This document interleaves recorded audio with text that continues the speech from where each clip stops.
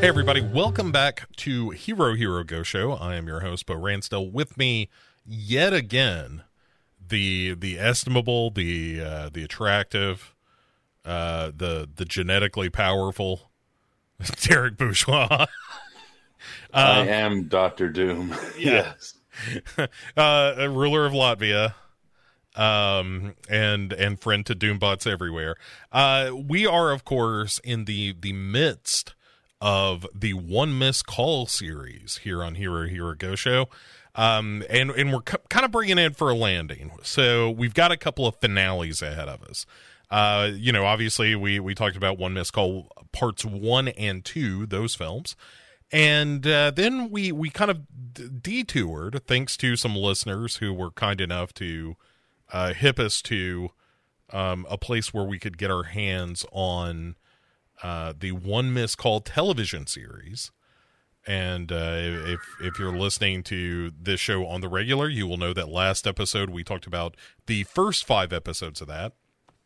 And so tonight we're going to talk about the last 5 episodes in brief, like a synopsis format, but also just kind of examining this as a piece of television. And then next episode in 2 weeks will be One Missed Call Final, appropriately named, because it will conclude this series. Which I'm excited because I've held off on watching One Missed Call Final until we finish talking about this series. So I now feel like a weight is off my shoulders a bit, Derek. Yeah, for sure. Like I said, I started the last episode. I haven't went back to it since then, though, because I wanted to finish this series. And boy, did we finish it. Yeah, man. We talked a little bit last time about the secret origins of One Missed Call. And I do wonder if in the extended version, whether there's a novel or not, in the extended version of this story, this kind of feels like what the book would have been to some degree, as opposed to the movie. Like Miike's movie, it feels very, very much Takashi Miike. Yeah. It feels like him doing a Funhouse kind of movie. As opposed to this, which feels much more plot and story driven than that does to me. Yeah, it dwells more into like I'm kind of glad that it didn't go the way of One Missed Call in some senses, especially when we get to the few final episodes. And, it's kind of like a supernatural giallo film because there's red herrings galore in this whole series. And it doesn't stop after where we stopped off. And, it has a mixture of different subplots that, it's like crazy when it goes into those, when we get into them. But I had a ball with this, and I'm throwing my cards on the table. It was a ball watching the show. And, I haven't watched it since we last recorded for a while. And then when I started watching it, I was like saying hello to an old friend again. I love that about the show. I was glad to see these characters and where they went again when I restarted the series from where I left off. And yeah, I'm excited to see where it goes. I'm curious to see. I could see it being like a book adaptation of this series. Oh, for sure. Like if you were going to do a novelization of One Missed Call based on any piece of material, like the TV show would be the easiest. It would like that's going to get you to novel length. The Miike movie is a novella at best. So anyway, let's jump into it, because when last we left our heroes, Derek, we had Sakaya in the classroom just ghosting out amongst all the girls with Yumi and Sendo and Johnny Walnuts, aka Yamashita, in that crew, running to the classroom to check out what's going on with Sakaya, and who, by the way, is force choking the daughter of the principal of the school, a girl named Tomoka. And Sakaya says in like this demony voice, like, no one's gonna touch the sacrifice. and like briefly has this red rose tattoo on her forehead and stuff. And naturally, as soon as Sendo sees this go down, he just passes the fuck out. Yeah, he does. It's great. Yeah. Sendo, like, I kind of want a show that's nothing but the adventures of Sendo. Yeah, like a prequel series, you know? Like, I guess you can't. So obviously, we're going to spoil a lot of this show that you can't really find anyway. So kind of who cares? So anyway, so Sakaya wakes up in the infirmary. She doesn't remember a thing. Johnny Walnuts ends up sending Sendo out of the room, and Sakaya is like, "Oh, hey, I think I've been protected by a spirit, essentially, because I'm the sacrifice, and so, you know, you can't touch this." Doom, doom, doom, doom, doom, doom, doom, doom. Can't touch this. And so we catch up with Yumi and Tokume Watch as they start to try to kind of, you know, pull the case together, because again, in the last set of episodes, we learned all about this group of guys that went on a trip into the mountains when an earthquake hit and they got lost or stranded, and you know, there was a mysterious mother and daughter that were never found and that kind of thing. And so Johnny Walnuts ends up calling Yumi up for kind of a date. And as soon as Sendo hears this, because I was secretly hoping the whole time that Sendo and Yumi were going to end up together, instead of all these girls just desperately falling in love with men that were clearly, you know, teachers and parental figures. But what are you going to do? But he overhears this thing with the date, is kind of giving her some shit about it. But he ends up taking Yumi to the hospital, where Saito, who we met in the last episode, he was like one of the secret members of this mountain trip. And he had like a secret girlfriend, because the whole deal with the one missed call curse is either the children or the thing that you love the most is kind of what this ghost takes away from you. And when Yumi and Sendo went to question Saito the first time, he was like, "I don't need nothing and I don't need nobody." And they're like, "All right, I guess, you know, I guess you're immune to the cell phone curse." And then he immediately goes to, you know, his girlfriend's apartment and is like, "You're the best thing that ever happened to me." And then immediately ring. So anyway, she ended up getting attacked, and so she's in the hospital. And he still, though, won't say what happened on the mountain. Like, he's keeping real tight-lipped about it. Uh-huh. And finally, Yumi goes to meet Johnny Walnuts at the one bar that we go to on this show. Apparently, the Twin Peaks bar, as we call it. Yeah, the Red Room. And Sendo also is hanging out there. There's kind of a fun directorial joke where he is revealed later in the scene.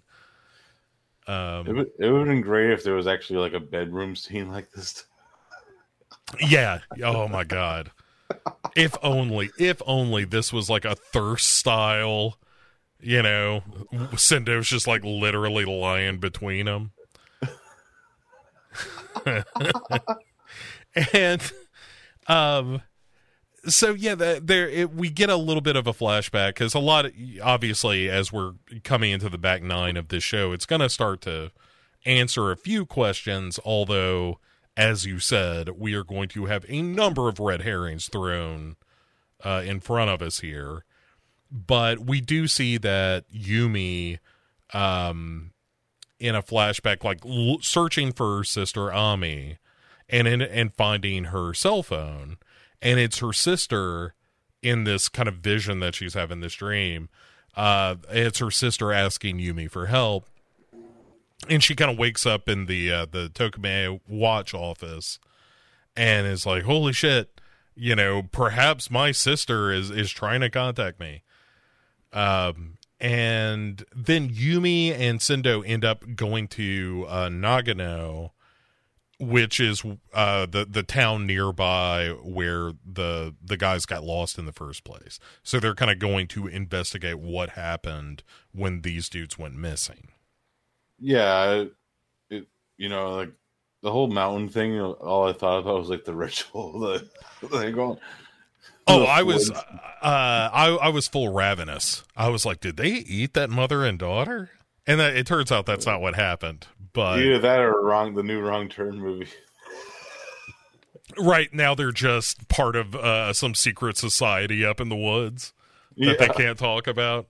Robert the Bruce shows up at their dinner table. Yeah. And that Wrong Turn movie, I don't know quite how I feel about it. There are things I genuinely like about it, and there's some stuff that I'm like, I don't know that this was exactly what I want out of this kind of movie. But it's interesting. I needed more Matthew Modine with the Silver Fox here, that's for sure. No kidding. I was like, where have you been, Matthew Modine? Mm-hmm. Apparently cruising Boca, picking up the ladies. Hell yeah. Anyway, speaking of picking up the ladies, Saito and his bae are on the hospital roof. And her name is Satsuki. And she's like, hey, I can't be with you anymore. Because I understand that there's something between us, and I'm trying to save you from a life of pain and loneliness and that kind of thing. And he's like, no. Like, my life was shit before I met you. So whatever happens, I want to be with you. And he vows that he's going to save her, but then the cell phone, the one missed call ringtone plays on a phone in his pocket, and it's his girlfriend Satsuki from the future, of course, like gasping and dying. So she's on the fucking clock now. And we talked to the reporter who covered the rescue, a guy named like Inuma, I think is his name, something like that. And he says, look, we found these guys, but I gotta be real with you. They did not look all that happy to be rescued. Like, clearly some shit went down prior to them being picked up, and they look uncomfortable. I think maybe one of them fucked one of the other ones is probably what happened. But they baited them, Yeah. Aquino is definitely an alpha.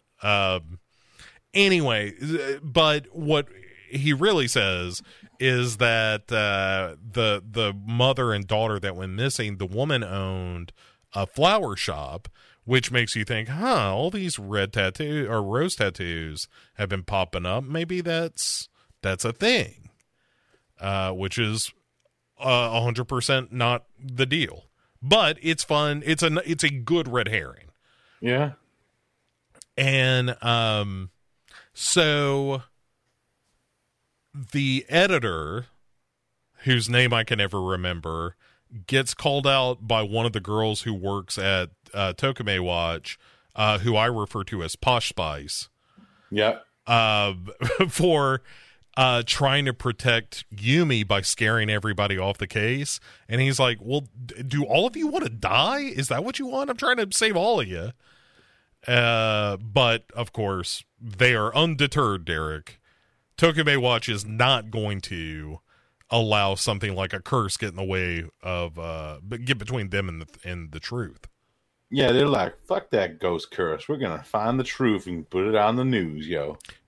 Yeah, they are kind of my favorite thing about the show is every time you end up with the full like Tokime Watch group, something stupid is going to happen.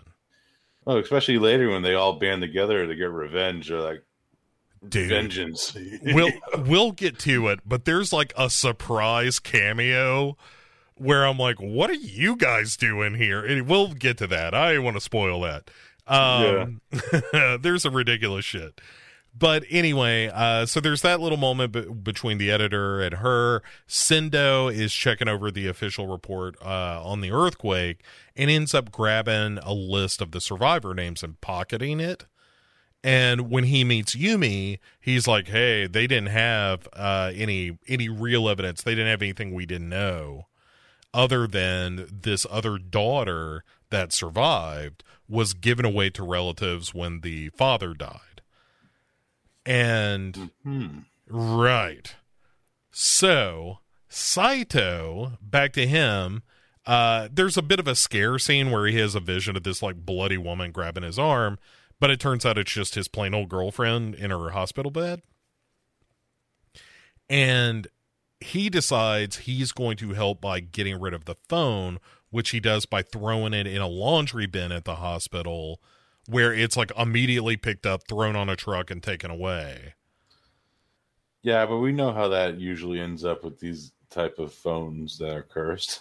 Right. Like, curses have call forwarding, is what we learn here, because as soon as he goes down into the lobby of this hospital, there's a cool scene where he looks around and suddenly no one's around, and this public phone on the wall starts ringing. So, of course, he picks it up, and, it's the message from before again. And then all of a sudden he's back in sort of the real world where everybody is milling around him again. And they're like, hey, you need to come with us because your girlfriend is starting to circle the drain. And they run upstairs, and sure enough, she's dying. Like, there's the rose tattoo on her palm and that kind of thing.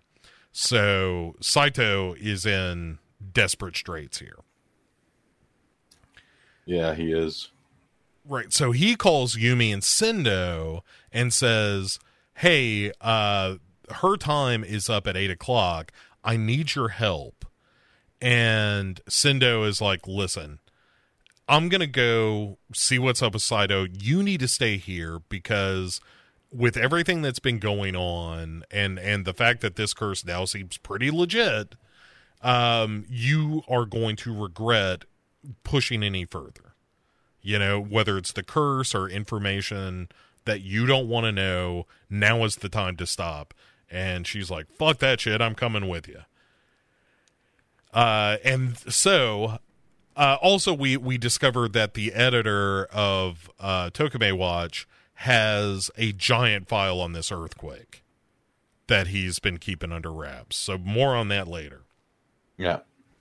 So Yumi and Sendo go to meet Saito, and he tells most of the story of what happened on the mountain, which is, hey, after this earthquake, we got lost, we were hungry, we didn't have any toilet paper, we were out there for days. It took us about, 45 minutes to just go totally feral up there.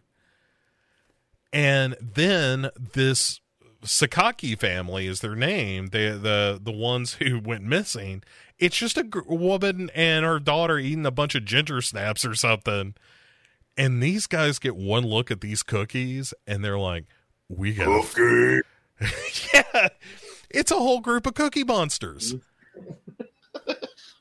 And they're just like, M is for murder. And they just kill this poor woman. And of course the daughter sees them murder her mother and goes running, and so the guys chase after her, and she ends up just kind of falling down this ravine and dying that way. Kind of takes a header.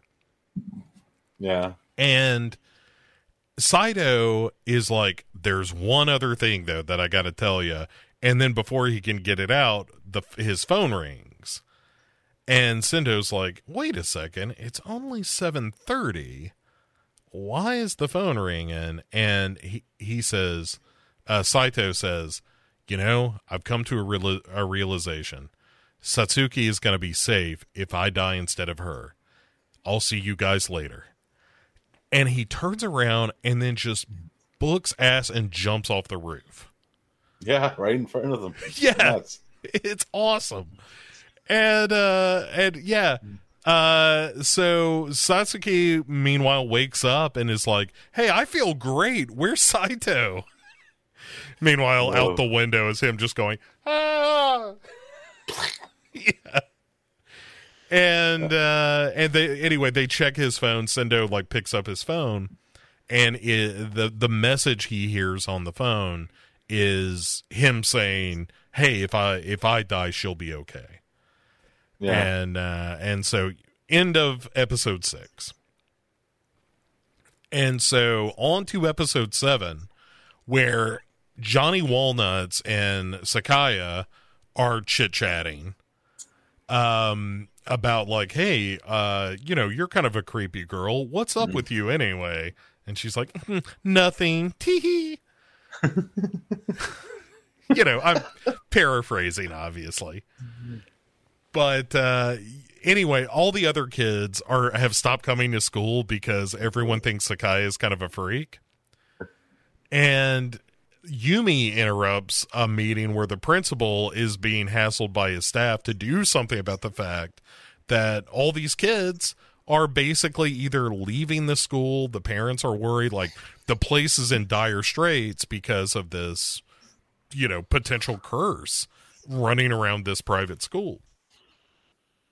Yeah, the scientist teacher and her, like the principal's like, I don't even know if she's a teacher or what is she? She's like a secretary, I think. Yeah, she's like an administrative assistant or something, and she's not really important to she plays more of a role in these episodes, but even still, I can't quite remember what her name is. I've got it somewhere in my notes, but she's not a major character. I later called her scientist lover. Yeah, she's again she is a high school age girl who falls in love with the teacher and just can't get the fuck over it. Yeah. Anyway, we'll get to her twisted, sordid tale.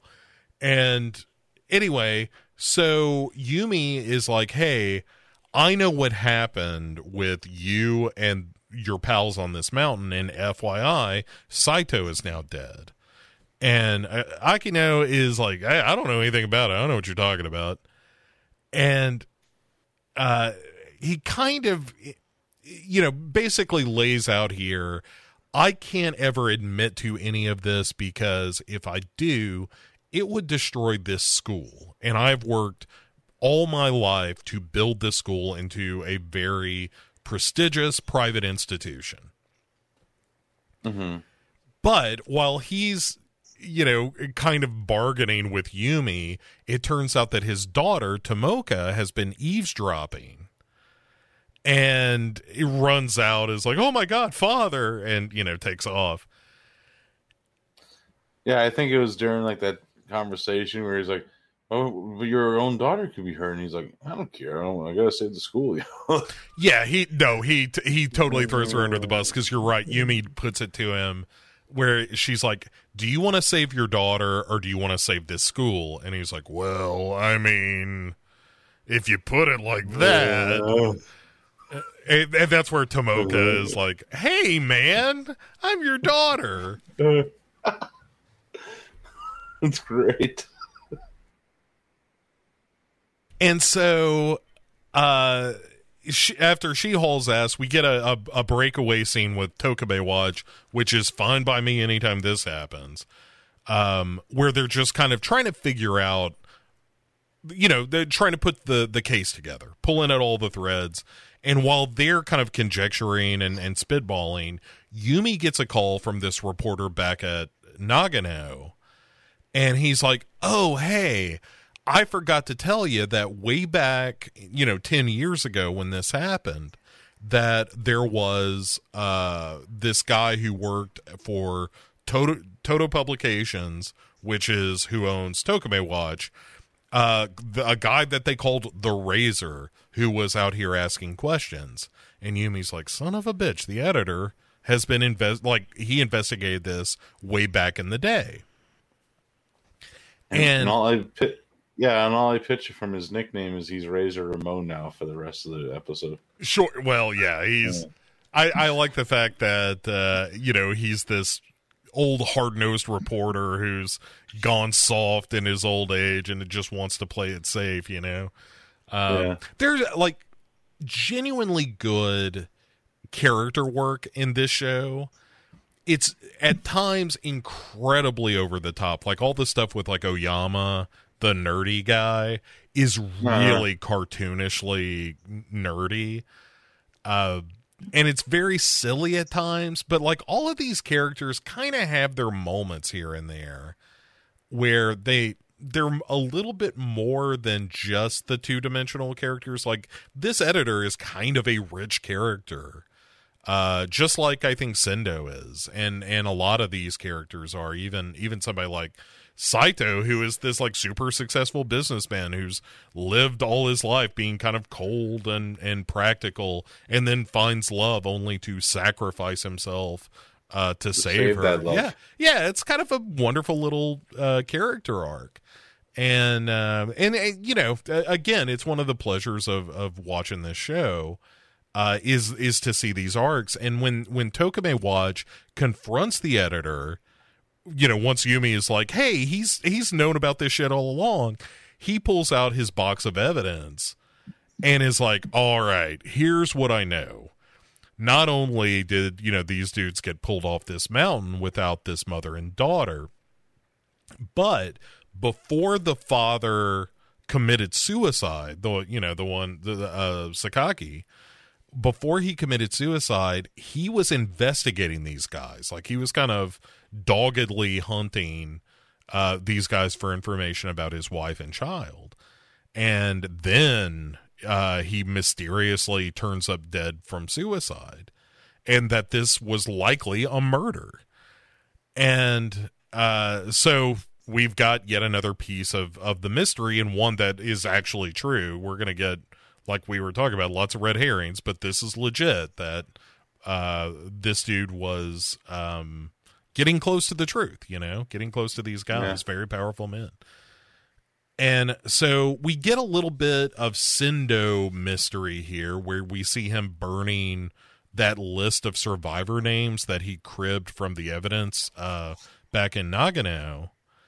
And then he goes to visit this woman in the hospital that we don't really know, and we learn that that this woman is likely associated with this last survivor who we don't know.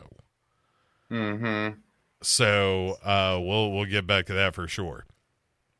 So then we go over to Tomoka, who is the principal's daughter. She's trying to get her phone back from her father Aquino, and they start to kind of struggle. They're having just a old-fashioned father-daughter fight, what with him just saying that he would sacrifice her for the school. And so she was understandably upset. And as they're struggling, the phone starts ringing with the one missed call ringtone, and she listens to the message, and it's the sound of a gunshot. And she's like, oh shit, I'm going to get shot. And she runs off. And then Aquino sees that she has until 4 p.m. that day. Because the one missed call ghost is not necessarily evenly distributing days. Some people get 3 or 4 days. Some people get like 25 minutes. It's just the cruelty of fate. And so Yumi and the editor end up meeting, and he's like, look, here's some things I know about you. Your sister went missing 10 years ago. And she ends up, Yumi does, leaving her meeting with the editor to go meet Johnny Walnuts, who had a relationship with Yumi's sister Ami. And Yumi basically says like, oh, I've always had a crush on you. And then she has a dream about like saying she wished her sister would disappear and stuff. And this will all come into more focus in the final couple of episodes. But there's a lot of business with her and her sister and Yamashita, aka Johnny Walnuts. Johnny Walnuts. Yeah. And so, who, by the way, after I started calling him that, doesn't show up with walnuts anymore in the show. And it made me feel a little like I questioned myself a little bit as I was thinking about continuing to call him Johnny Walnuts. But then I realized how much fun I have saying the name Johnny Walnuts, and I decided I didn't care. Yeah, it sticks. Yeah. Besides that, I would love to have the name like, hey, Johnny Walnuts. Hey, look at here, Johnny Walnuts. Hey, Johnny, what's going on? You got some walnuts, yo? Hey, look at this little motherfucker right here, Johnny Walnuts. What you got in your pockets? He would probably be called Johnny Walnuts because he kept his hands in his pockets all the time playing a little pocket pool. Yeah. Oh, Johnny Walnuts. Okay, but I'm not shaking that hand, Johnny Walnuts. I know where that's been. It's been in on me. Yeah. It's been in an underage girl, you monster. Anyway, so Akino, our principal, meanwhile, is ends up stopping to tie his shoe and gets grabbed by some ghost hands. And there's this scene's awesome. Yeah, it's a really good scare scene where he's kind of seeing ghosts in the hallway, and then he leans back against some double doors, and these like bloody hands slam against the glass. It's really good. Like the show, at least once an episode, like there's kind of a formula to these where it's like, okay, here's the character that's probably going to die this episode. We're going to have at least one or two kind of creepy scare scenes, and then, our cliffhanger at the end. And, this is one of the better scare sequences, I think. I think this is all really good. Yeah, I dug it a lot. And he ends up going through this door into some kind of, like, warehouse or garage or something, where he sees pretty much all the Sakaki clan dead and pointing to what turns out to be a, like, vision of him shooting his daughter Tomoka in the head. And he goes back into his office and he's like, oh my God, thank God it was only a dream. And then he sees blood on his hands and freaks out all over again. Like you said, it's a pretty good one. Meanwhile, Derek, back at Tokime Watch, they are off to investigate because they're now on the hunt to, like, we are going to confirm every fact of this case now that we know it goes all the way back to what happened on that mountain and what happened to the Sakaki father. And Yumi goes to find the daughter, and they know that a family took this missing Sakaki girl in, but as soon as this girl entered high school, she took off. Like, her adopted family never saw her again. And, of course, this is the moment where Yumi's like, do you have a picture of her? And surprise, surprise, it's Sakaya. Oh, yeah. Supernatural carrier herself. Yeah. And so Johnny Walnuts goes to the school to confront his old pal Nishimura about this rose that he keeps, like, under glass. Like, he keeps this... greenhouse full of these carefully tended roses and stuff. And he's like, listen, man, you're covering for, Akino, and you need to decide if your allegiance is to the students or to him. And Yumi catches up with him and is like, hey, you're not going to fucking believe this. Sakaya is that little girl that is the one surviving member of the Sakaki family. And so they go to find her, and Yumi is trying to convince her, like, hey, I just want to help. All I want to do is help you. And Johnny Walnuts is trying to stop Sakaya from running away from them, but then he gets grabbed by ghost arms and pulled up to the ceiling and shit, which is pretty fun. Yeah, I dug that too. It just came out of nowhere. I was like, whoa.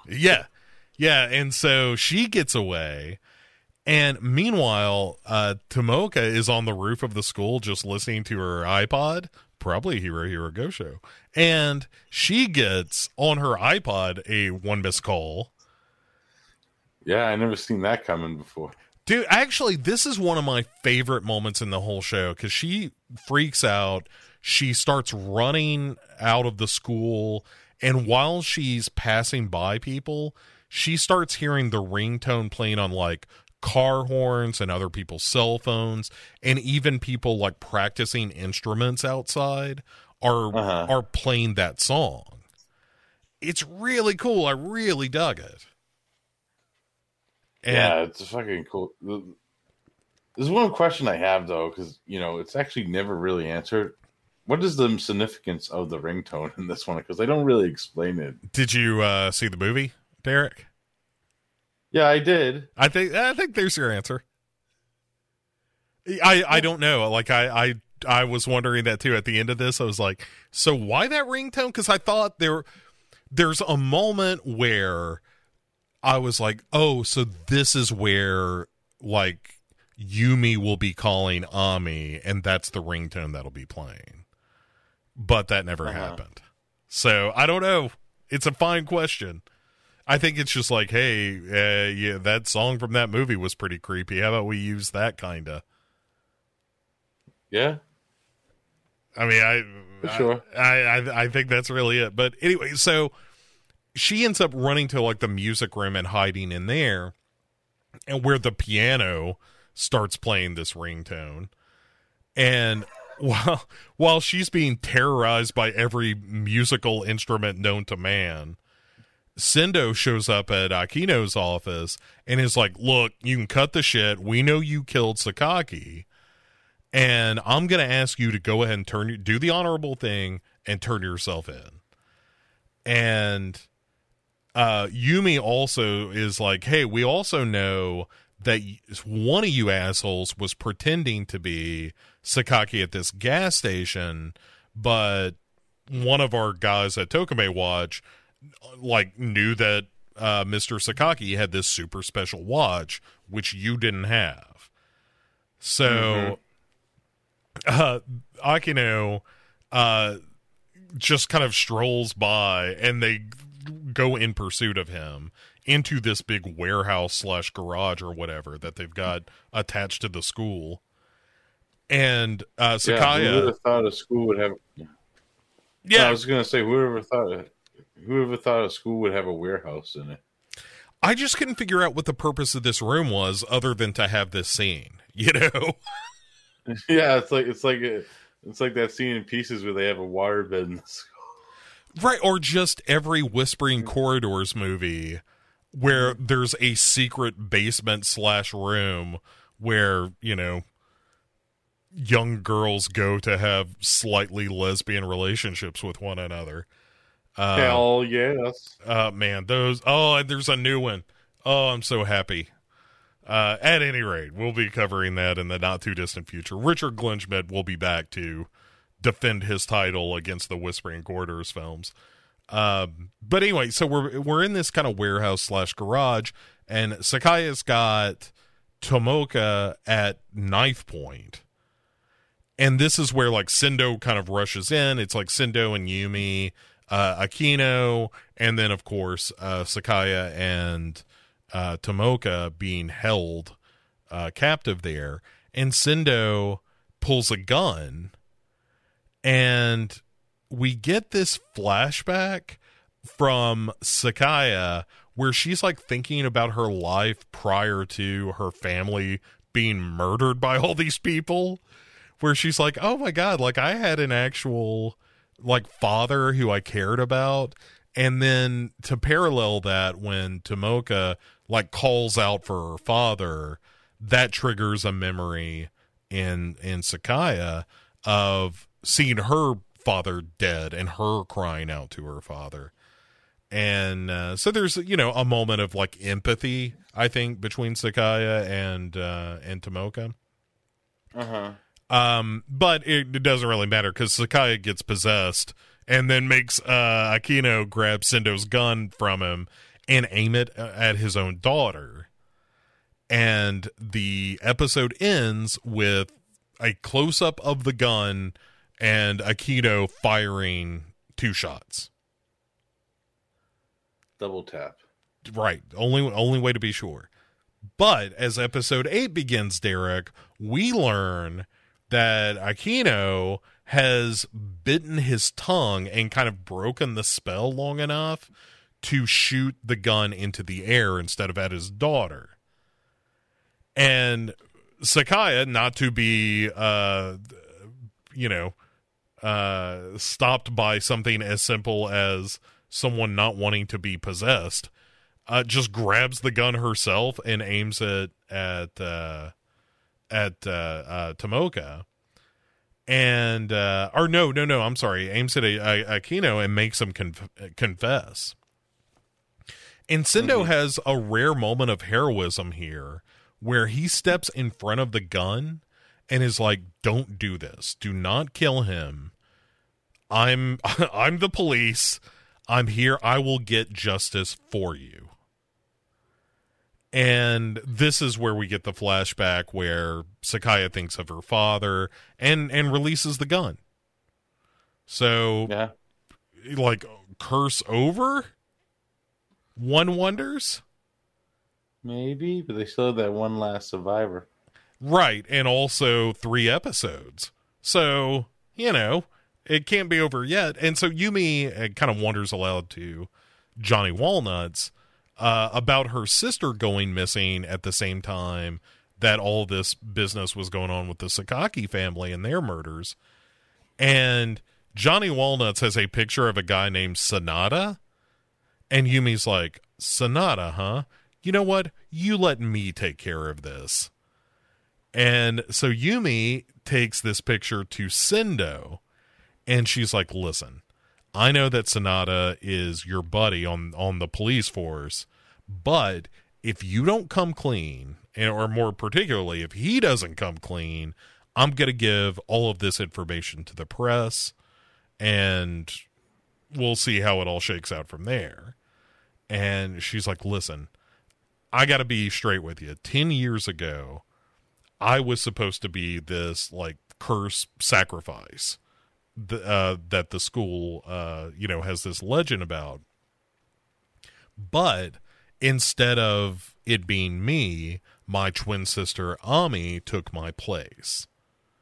And so what we learn is that Yumi has been living with all this guilt over, having been the person that was supposed to be at the school when Ami went missing. Yeah, it's really interesting, especially, well, I'm not going to spoil it yet, but when the reveal of the last episode happens, you're like, yeah.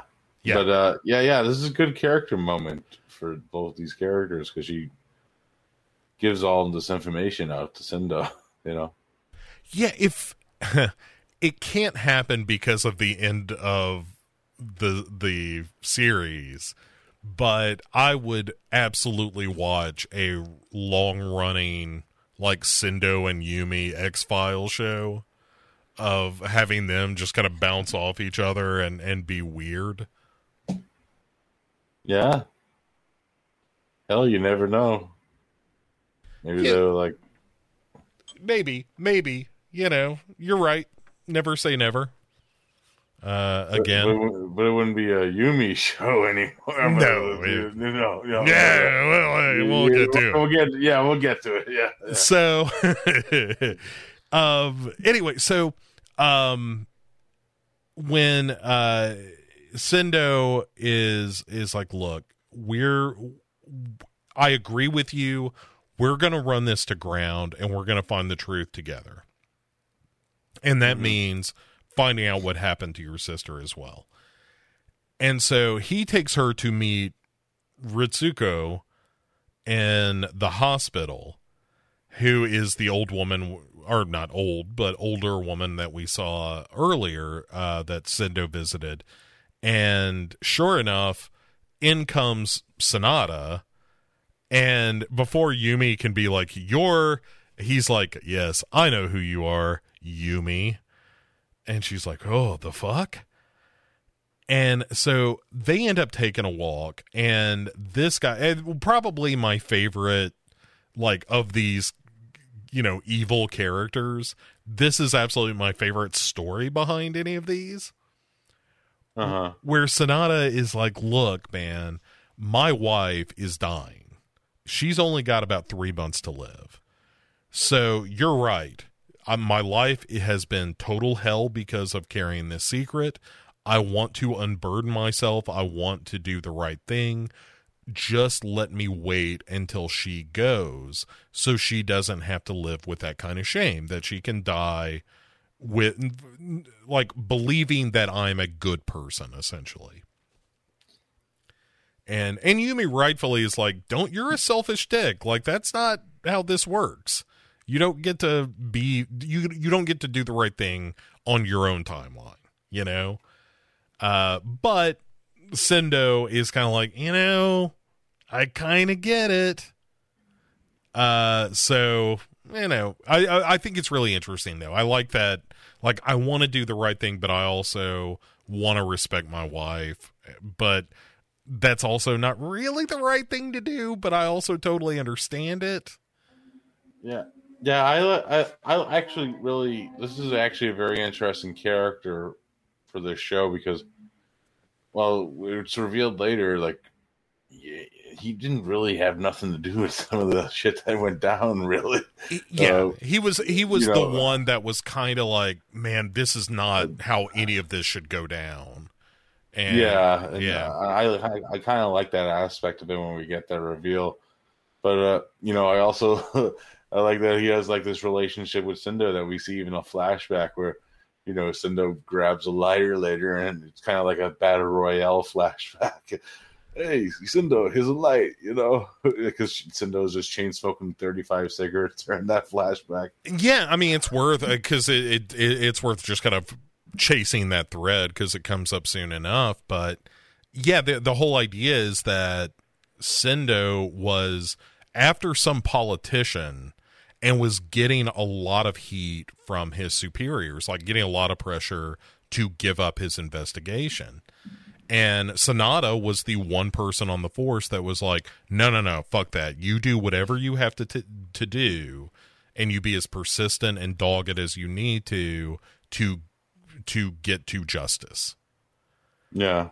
And, and that's sort of what seals Sonata, I mean, that's what made, or Sendo, that's sort of what makes Sendo, both, yeah, it makes him sympathetic to Sonata's plight, but it also puts him in that position where he's like, I can't cover for him, I've got to do the right thing. Anyway, yeah. It's really good.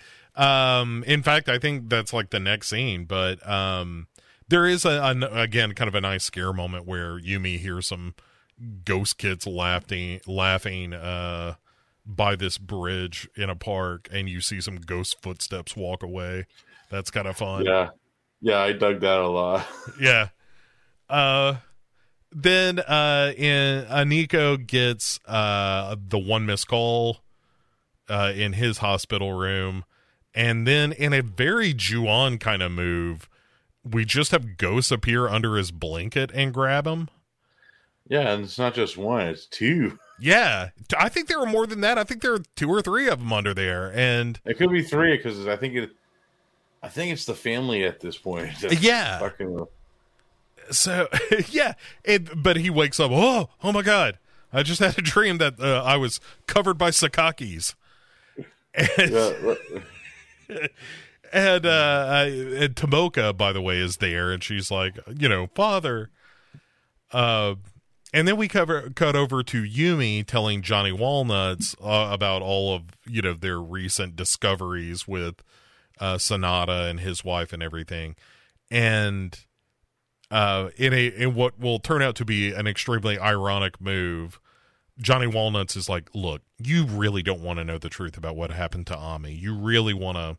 You want to pull back on the throttle here. And while Johnny Walnuts is kind of giving her the business about this, she kind of sees her sister behind him, all ghostly like. And then she runs off, and then she trips just before this big ass wooden beam would have hit her right in the noggin and crushed her damn skull. Which is one of those things in retrospect that I'm like, is that just coincidence, I guess? Or is this, I mean, I guess that's the sister, the sister in quotes, coming after her anyway? Yeah.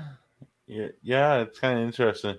Yeah. Because we still have that scene earlier where, from the few episodes before, where she's getting stalked by this copycat serial killer, and she gets the call actually warns her about her being killed by this thing earlier so it's fucking with her mind. Right. It's just a very inconsistent ghost. Yeah. But so Tokime Watch celebrates having cracked the case, and the editor is a little peeved because he's like, I feel like Sendo just squeezed us for information and kind of left us, high and dry.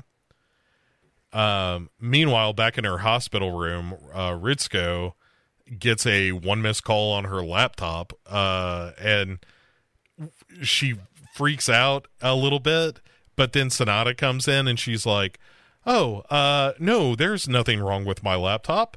You know what I would really like? I would like some kaki. And he's like, what? And she's like, I would like some kaki. And now, you remember like when on our honeymoon, and as our subtitles pointed out, this is a Japanese persimmon. Yeah, I did. I cracked up laughing because it actually told us what a kaki was. Right. Listen, dumb Americans. Here is what a kaki is.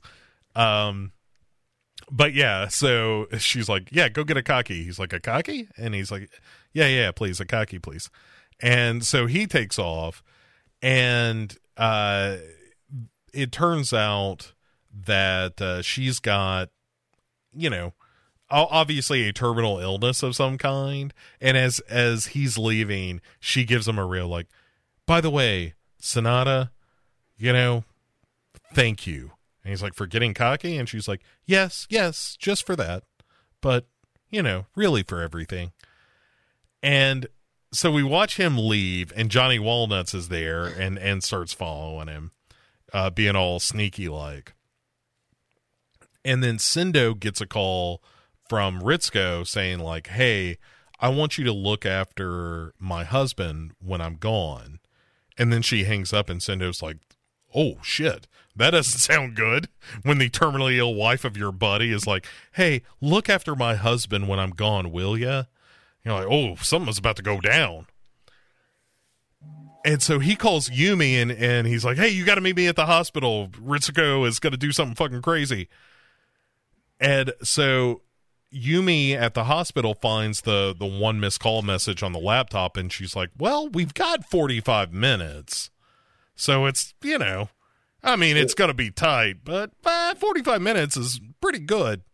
Yeah.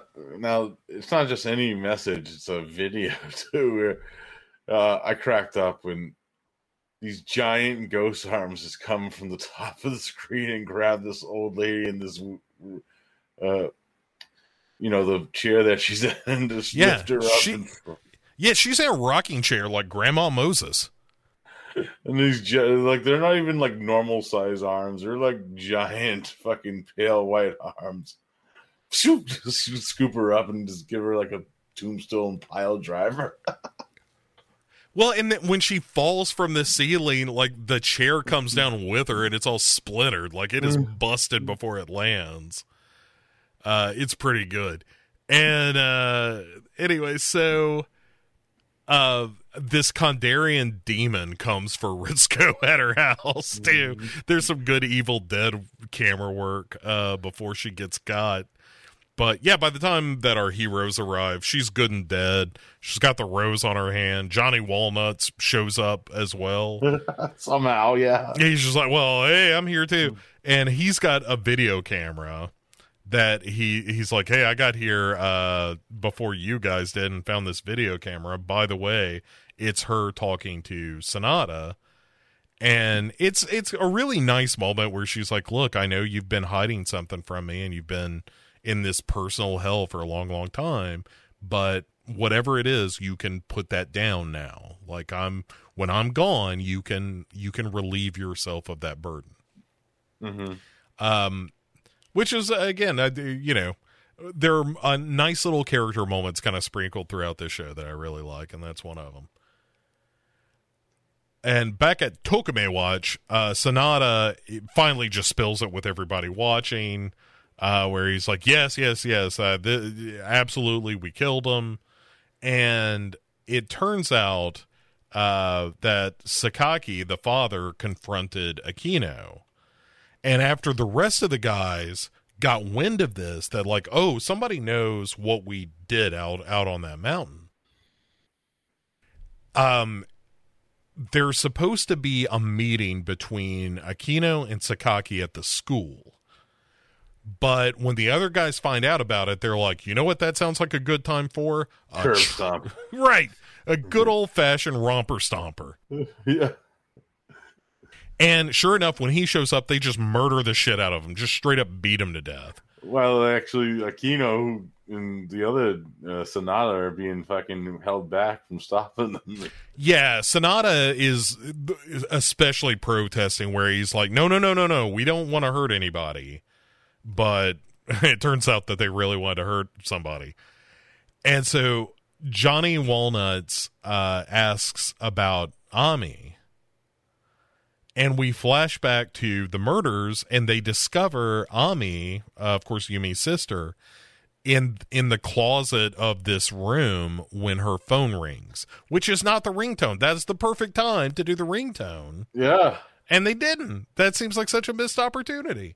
And when they open up this door to discover this little schoolgirl, they have like those Deliverance rape eyes, and like, oh no, what are they going to do to this poor little girl? Well, they're just in a blood rage, man. Like, they've just murdered one person for getting wind of their crimes, and now here's another victim. But yes, you're right. There is some bad juju energy flowing out of these guys. But before they can grab her, the lights go out, and she slips away.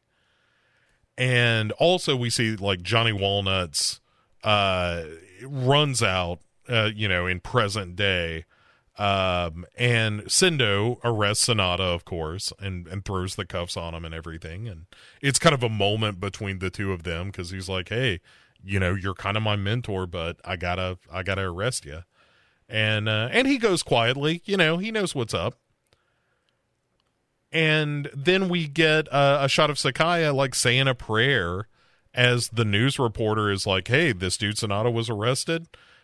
We see some happy Sakaki ghosts in a picture frame. Return of the Jedi. Yeah, it's yeah, and fireworks are going off. C-3PO's being carried around on shoulders.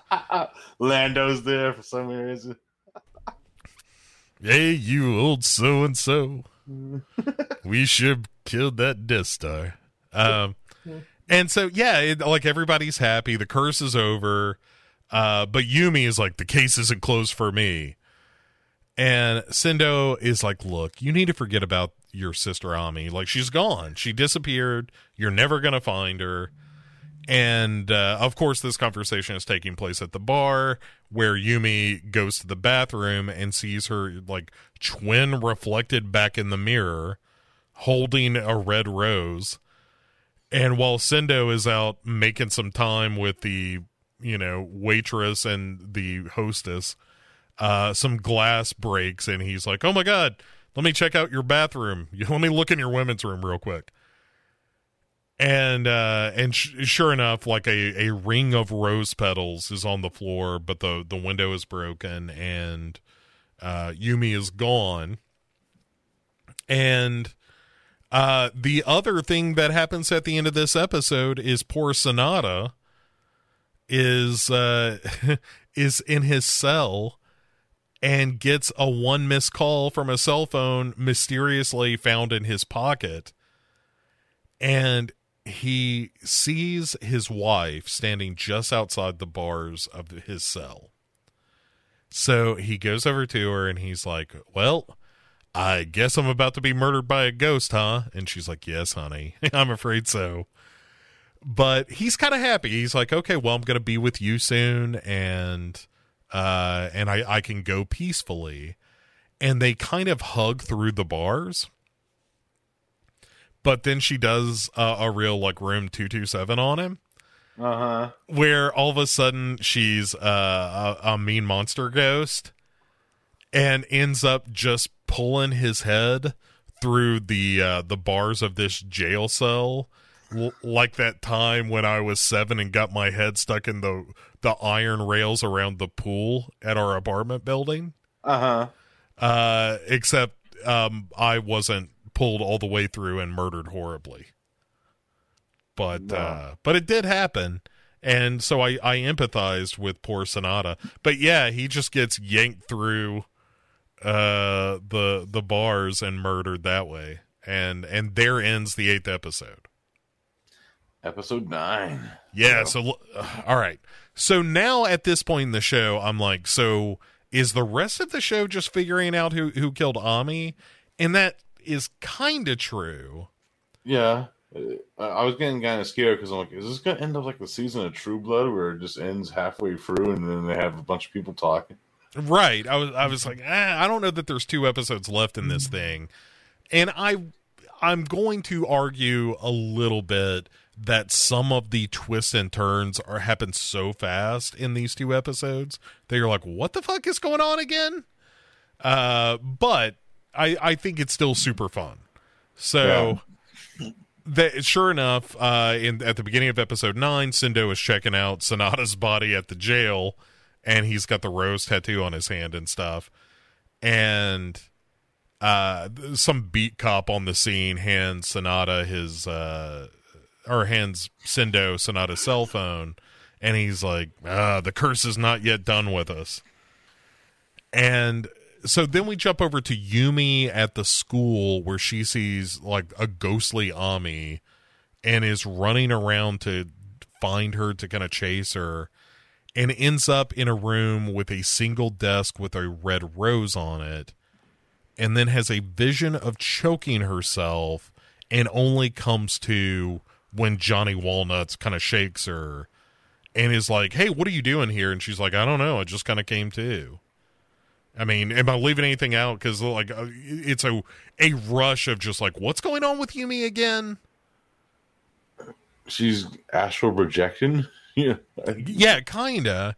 And Sendo calls her and is like, hey, are you okay? And she's like, yeah, no, Johnny Walnuts. Hey, Johnny Walnuts is here. I'm fine. But I don't know how I got here. And he's like, well, listen to this. Sanada is dead as fuck. And she's like, all right, I'm on my way back to Tokime Watch. Meet me there. And so they head over there, and Johnny Walnuts is with them as well. And they listen to this message on Sanada's phone, which sounds like Ami's voice. And then Johnny Walnuts is like, let me hear it. And Sendo's like, wait a second. What are you doing here?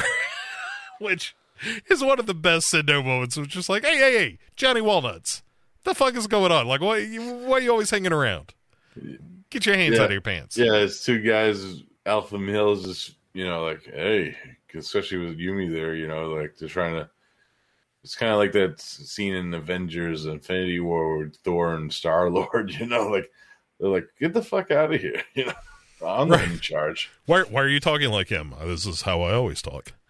Yeah. It's kind of that. And when Johnny Walnuts doesn't want to talk about why he's just now coming back to the school and what's led him back after all these years. And finally, Sendo just kind of throws up his hands and leaves. And then we have the scene that we've been waiting for, kind of, between Yumi and Johnny Walnuts, where she's like, listen, I know that you had this relationship with my underage sister, Ami. But hey, have you ever thought of having an adult relationship with me, a grown person? And he's like, I don't know. I'm looking for a little bit greener banana. You know what I'm saying, Yumi?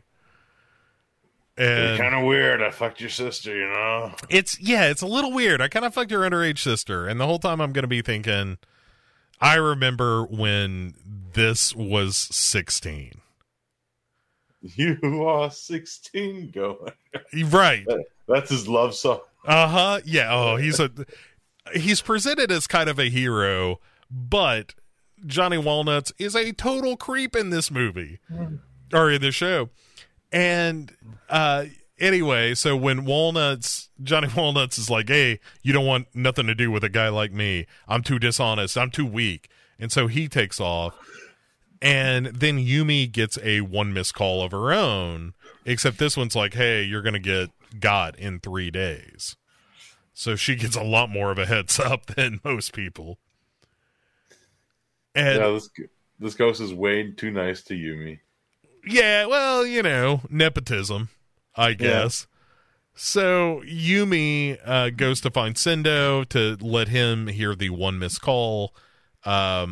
Because the idea is that Ami heard her confess her love for Johnny Walnuts, and Yumi has this whole speech about like, oh God, I just hated my sister so much, like she was so perfect, and Johnny Walnuts loved her so much, and I wish she was fucking dead. And Sendo's like, hey, I'm a cop now. You can't just go around saying you wanted to kill your sister because, we are investigating the disappearance of your sister here, and that might look a little funny. Yeah, this is the scene where you got kind of a slip up there, Yumi, with your poker face, per se. Yeah. Yeah, Yumi's poker face. Yeah. Anyway, so Yumi then tells the group at Tokime Watch in a later scene that after Ami's death, she kind of hid away from everybody because the rest of the kids were super mean to her because she broke the curse rules. And she pretty much had to like drop out of school and just go be a wander vagabond like the Big Lebowski or something because everyone thought she was a piece of shit for getting her sister mysteriously disappeared. Oh, I would so love a Big Lebowski's version of Yumi. Hey, I'm the chick, man, Yeah. Well, you got to keep the rose, man. It's what pulls the whole room together. And anyway, she has as she's talking to Tokime Watch, she's like, it should have been me that died because I'm such a useless piece of shit. And Oyama, the nerdy guy, is like, don't ever say that. You can't think like that because once you go down that road, you realize that everybody's kind of worthless, and that's not where you want to end up, Yumi. Yeah. And anyway, they're like, hey, we're gonna go investigate. You stay here. So she stays behind, and then the editor is kind of giving her the Razor Ramon is giving her a little chit chat, and then she just wordlessly stands up and wanders off. And at this point, I was like, aha, she's being possessed by the spirit of her sister or something. But instead, we'll get to it, but that does not seem to be what's really happening here. And then, speaking of, all right, so here's back to this assistant lady, the doctor scientist or whatever. Mm-hmm. She walks in on Nishimura in his greenhouse cutting his roses. And he's like, well, guess this is going to be the last time that I ever cut all these roses on account of all the murders at this school. They're going to probably shut it down. And then she's like, ever since I was a student here, I've always been really, really wet for you. I mean, again, I'm paraphrasing. But would you mind, me jumping on you? And she just like throws herself against his body. And she's like, ever since I was a student, I've been in love with you. And he's got this like, oh boy, kind of look on his face. He's like, hang me on the crucifixion. Man, he does not seem pleased about any of this. And anyway, so we've got some business with Akino. He's in the hospital after his run-in with the Sakaki ghosts and also biting his tongue off or whatever.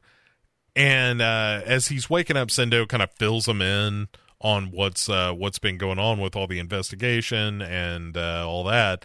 And then he just starts choking, and they have to bring in some orderly, so we don't get any more information out of him just yet. But Johnny Walnuts is now kind of letting go with what happened with him and Ami on that night, when Ami is like, hey, he breaks it off. Like the whole deal with Ami and Johnny Walnuts is that even though they were having this kind of illicit relationship, he breaks it off. And Ami says, I'm going to be at the school on Christmas Eve, and don't make me be alone.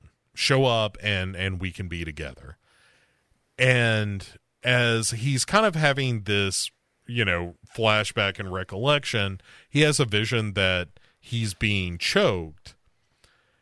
And Ami is calling to him to say, let me out of the dark. So, pretty good go shit. Yeah, I dig the shit out of this. Yeah. And Sendo ends up dropping in on Nishimura, our greenhouse guy. But in typical Sendo fashion, he's like, all these mysterious deaths that have been going on, pretty sure it's Johnny Walnuts. You know what I'm saying? You ever notice your pal Johnny Walnuts being weird? And then it turns out somebody is trying to kill Aquino in his hospital room, but we don't see who that is, but the show does a pretty good job of implying that it's Nishimura. Yeah. And sure. Because again, we just had this drop in from Sendo, and as soon as he's like, hey, this case is starting to tighten up, I think it's Johnny Walnuts, next thing you know, Aquino's getting harassed in his hospital room. And Sendo then goes back to Tokime Watch, who is his primary investigative tool in this show. And he gets a call that Aquino is missing. And it's a video call. Then on the heels of that, he gets a video call from Aquino himself, who is choking. And then the call goes dead. And somebody in the Tokime Watch is like, hey, there's a bunch of sheets behind him. And Sendo is like, aha, the hospital roof. That's where sheets live. And so they're off to find Aquino on the roof of the hospital, who is there. He gets his own one missed call. And there's a rose noose that wraps around his neck. And so he gets murdered, and Sendo checks his phone, Aquino's phone that's left behind, and there's a message to Sendo saying, hey, I think I saw somebody, but I'm not going to tell you who it was because I want to go confirm it for myself. And oh my God, they're here. Ack. Mm-hmm. And he's like, God damn it, Aquino, just type the guy's name, will ya?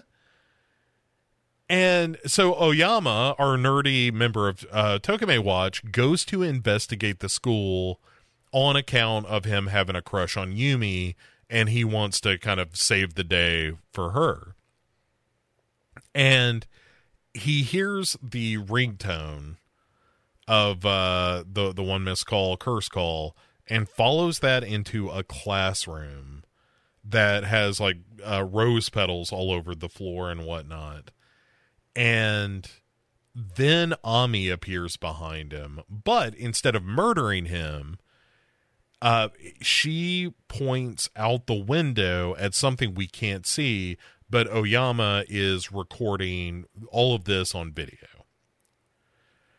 And then all of a sudden Ami is gone. She disappears. Meanwhile, back at the bar, Razor Ramon is drawing a crowd because for once he's been working on a case, and all the girls are like, it's kind of sexy when you make an effort at, anything. And, and here's the mistake he makes, Derek. is they're both like, oh, you're really attractive when you're working. And the bartender, or the bartender, not the guy bartender, but the kind of waitress lady says, you know, seeing you like this, if you ask me, I might say yes. And instead of Sendo just being like, really? Well, how about we go out and have a drink after this? I'm like, when do you get off? Well, I'll finish working. You meet me for some coffee or something. Instead of that, pushes immediately for the menage. Where he's like, oh, really? How about you girls come with me and we'll have a good time? And they're like, oh, and you fucking ruined it. It's just, it's a bad move on Sendo's part is what I'm saying. Mm-hmm. So after he fucks up what was almost a sure thing with the waitress, he gets a call from Oyama, who's like, hey, you're not going to believe this. I know where Ami's body is buried. But before he can make his way into the bar, he gets stabbed for his trouble and ends up staggering inside with a knife buried in his gullet. Tries to say something to Sendo, but dies before he can get it out. Uh-huh. So, poor Oyama, gone. And Yumi turns up at Tokime Watch in time for everyone to examine his camera, where we discover that the tape is missing, so we don't get a look at where the body was buried. But they know he was searching the school, and so the team is going to go off to find Oyama's murderer. Meanwhile, Sendo is questioning a homeless guy who, like, the whole reason that Johnny Walnuts was at the school is because a teacher got hurt, and it was pushed down some like subway stairs by a homeless guy. And good on him. Sendo has found this guy and is questioning him and is like, so do you know this man? And shows a picture. And so he then confronts Sendo immediately goes to confront Johnny Walnuts because he's like, hey, I know you're the guy who hired this homeless guy to push a teacher down the stairs and get to this school. Mm-hmm. And so Johnny Walnuts is like, okay, you got me. But Nishimura, it turns out, found out about this relationship that I was having with Ami, and he made me choose between her and the school, a choice we have heard a couple of times. Like Aniko had to kind of make the same choice.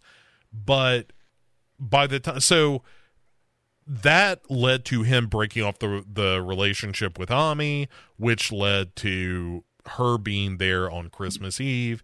And he breaks down and actually goes to the school on Christmas Eve, but he just shows up 5 hours late in time to see Sonata driving off, and he can't find Ami anywhere.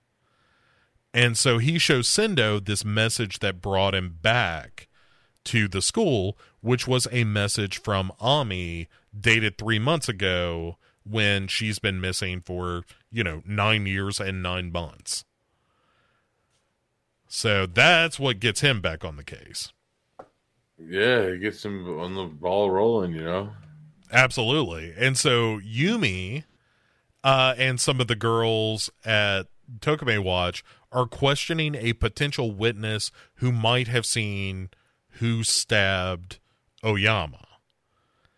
But as soon as the witness, which is this older lady that's like, well, she was, I don't know, about that lady's height, pointing at Yumi, and kind of wearing a black coat, kind of like Yumi's.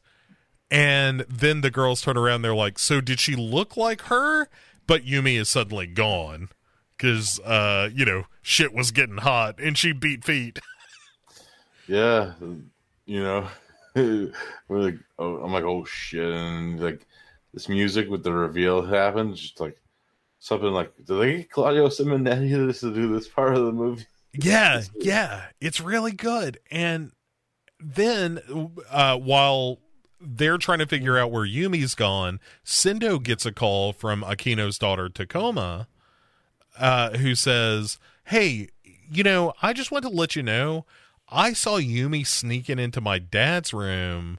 When things went tits up with him." And also Tokime is watching, or I'm not watching, but calling to be like, "Hey, we're trying to find Yumi also, because she took off as soon as a witness said the person who stabbed Oyama looked a hell of a lot like Yumi." Uh-huh. And that is kind of where the 9th episode ends, with Sendo calling Yumi and her saying, "This isn't over." And here it is, Derek. The finale. The final episode of the One Missed Call series, aka Chakushin Ari. And it starts back at Tokime Watch, where they're trying to figure out if they really believe that Yumi is guilty or not.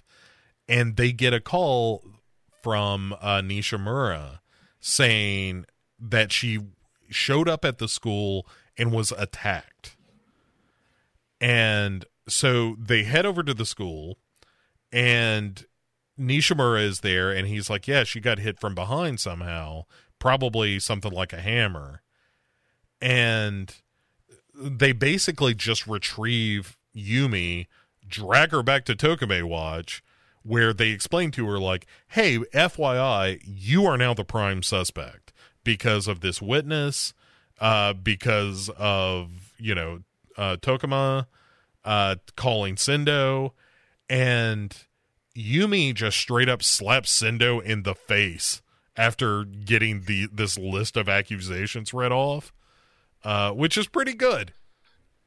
Yeah, I dug it a lot. Like, she just bitch slapped him, like, "Shut the fuck up." Yeah. Bam.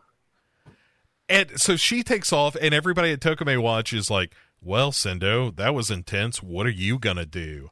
And he has a real hero moment here where he says, "My job, I'm gonna go find a killer." And so he's off to, solve the mystery of Ami's disappearance and presumed death. And so Tokime Watch is like, "You know what? You're not going alone, Sendo-san. We're with you."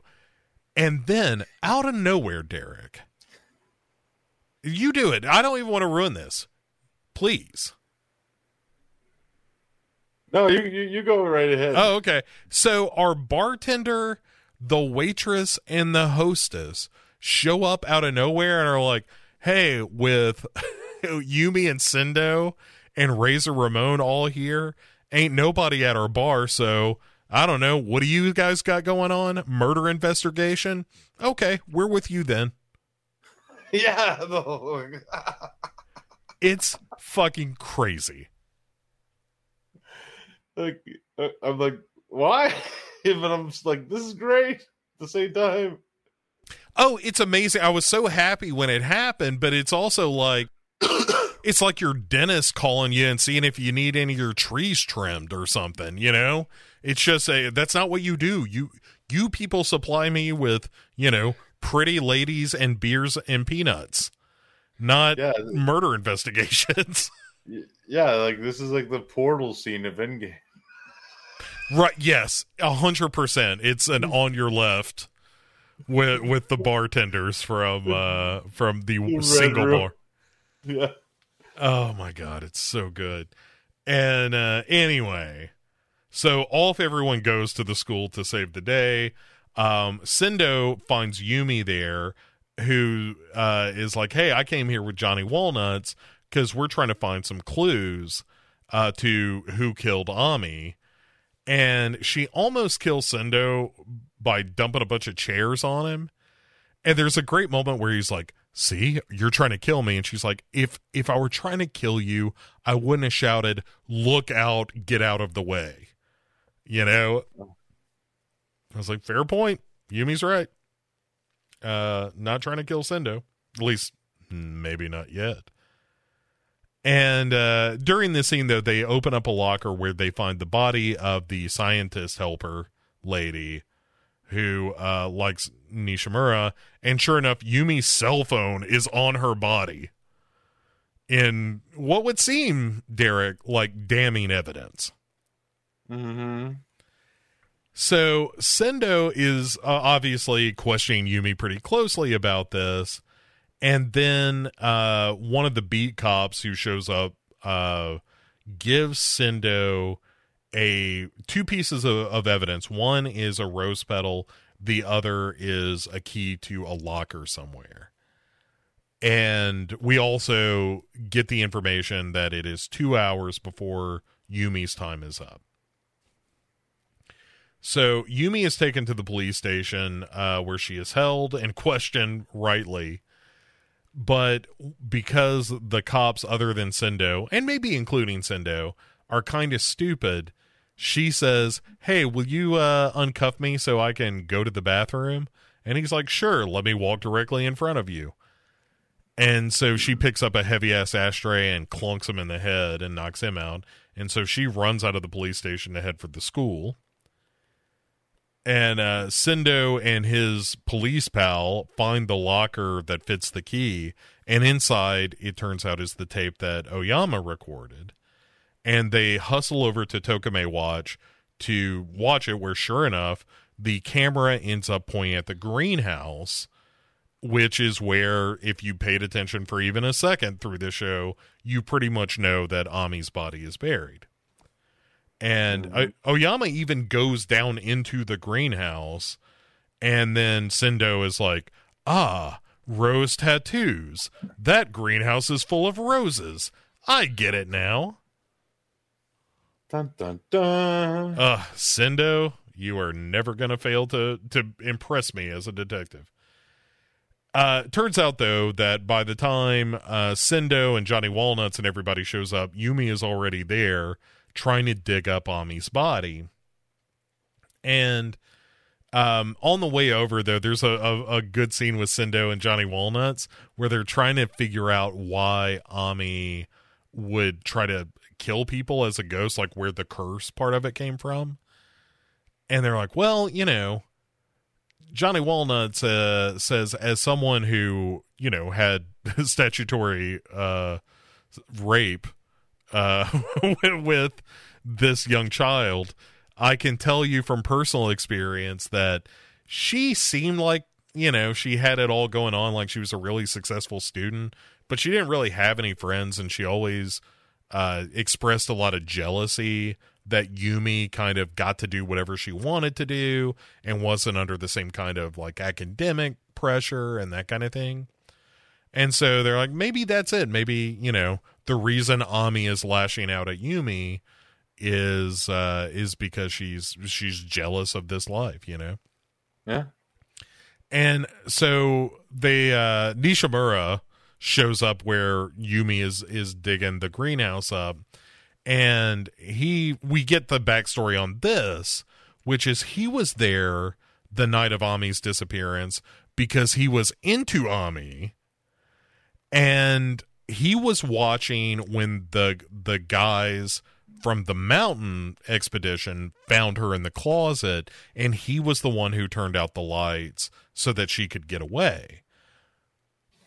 But the problem, Derek, is that when she ran away, he found her and was like, I'm here to help. But he's real intense about helping her. Yeah, he's like onto the giant and he just fucking chokes her. Yeah. Ends up like getting frustrated with her because she won't calm down. So he ends up just murdering her. Not, I would say not intentionally, but, not intentionally. Just a crime of passion. Those sound effects, though, of her vocal cords is crushing. Dude, it happens a couple of times. It's nearly the grudge sound, that kind of death croak. Yeah. But yeah, I made a note on it for one of the later murders, but you're absolutely right. It's really good, but it's also like, man, I'm not sure that's what choking sounds like, but all right. Yeah. I'll deal with it. Yeah. I mean, it's gruesome. I'll go with it that far. But yeah, so he buries her in the greenhouse, And it turns out, though, that it was the assistant scientist lady who knocked her out when she showed up at the school, though, because she knew about the body and knew that, you know, Yumi was sniffing around, and she was trying to protect Nishimura because, you know, again, of an inappropriate relationship that she wanted to have as a child and is now pursuing as an adult. And so Nishimura kills her when she confesses her love and everything. And this is the point where I started to think that maybe Nishimura is kind of a jerk. What with all the murdering. Yeah. He just, you know, what I got from that, he wasn't even enthralled with Ami because he was kind of pissed because he found out that her and Yumi switched. So I think he had a thing with Yumi, and he was. Yeah, I think that's right. Yeah. Here's that note I had about the choking sound that I like that it sounded like somebody was rolling a marble over their teeth. Yeah.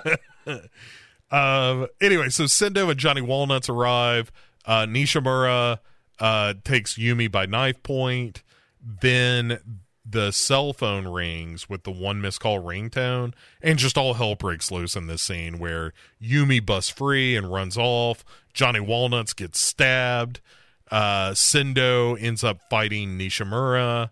Nishimura runs, but Sendo chases after him, and then they wrestle some more. But the sort of end of the scene and end of the road for Nishimura is that he gets Jeffrey Epsteined by a bunch of rose vines or something, some CGI rose vines that come out of nowhere and grab him by the throat, and jerk him back to a tree and strangle him to death. Yeah. Not bad, one missed call. That was pretty great. You know, that some of that CGI from the rose bush kind of dates it, and you know it's a TV budget CGI. They worked with what they had. It still looks kind of good though. Yeah, it's not great, but again, like you said, this is Japanese TV. I'm willing to roll with it if you're going to be ambitious. And if it was a feature film, I probably have more issues with it, to be honest. Oh, for sure. I mean, the whole thing looks like it's, you know, an episode of Press Your Luck from 1981. So, like, how can you complain about the dodgy CGI? But before he dies, though, Derek, Nishimura says, "There is another Skywalker." There is a power broker. Yeah, no shit. But what he actually says is the real devil has yet to be revealed. So we know that the show isn't quite over yet.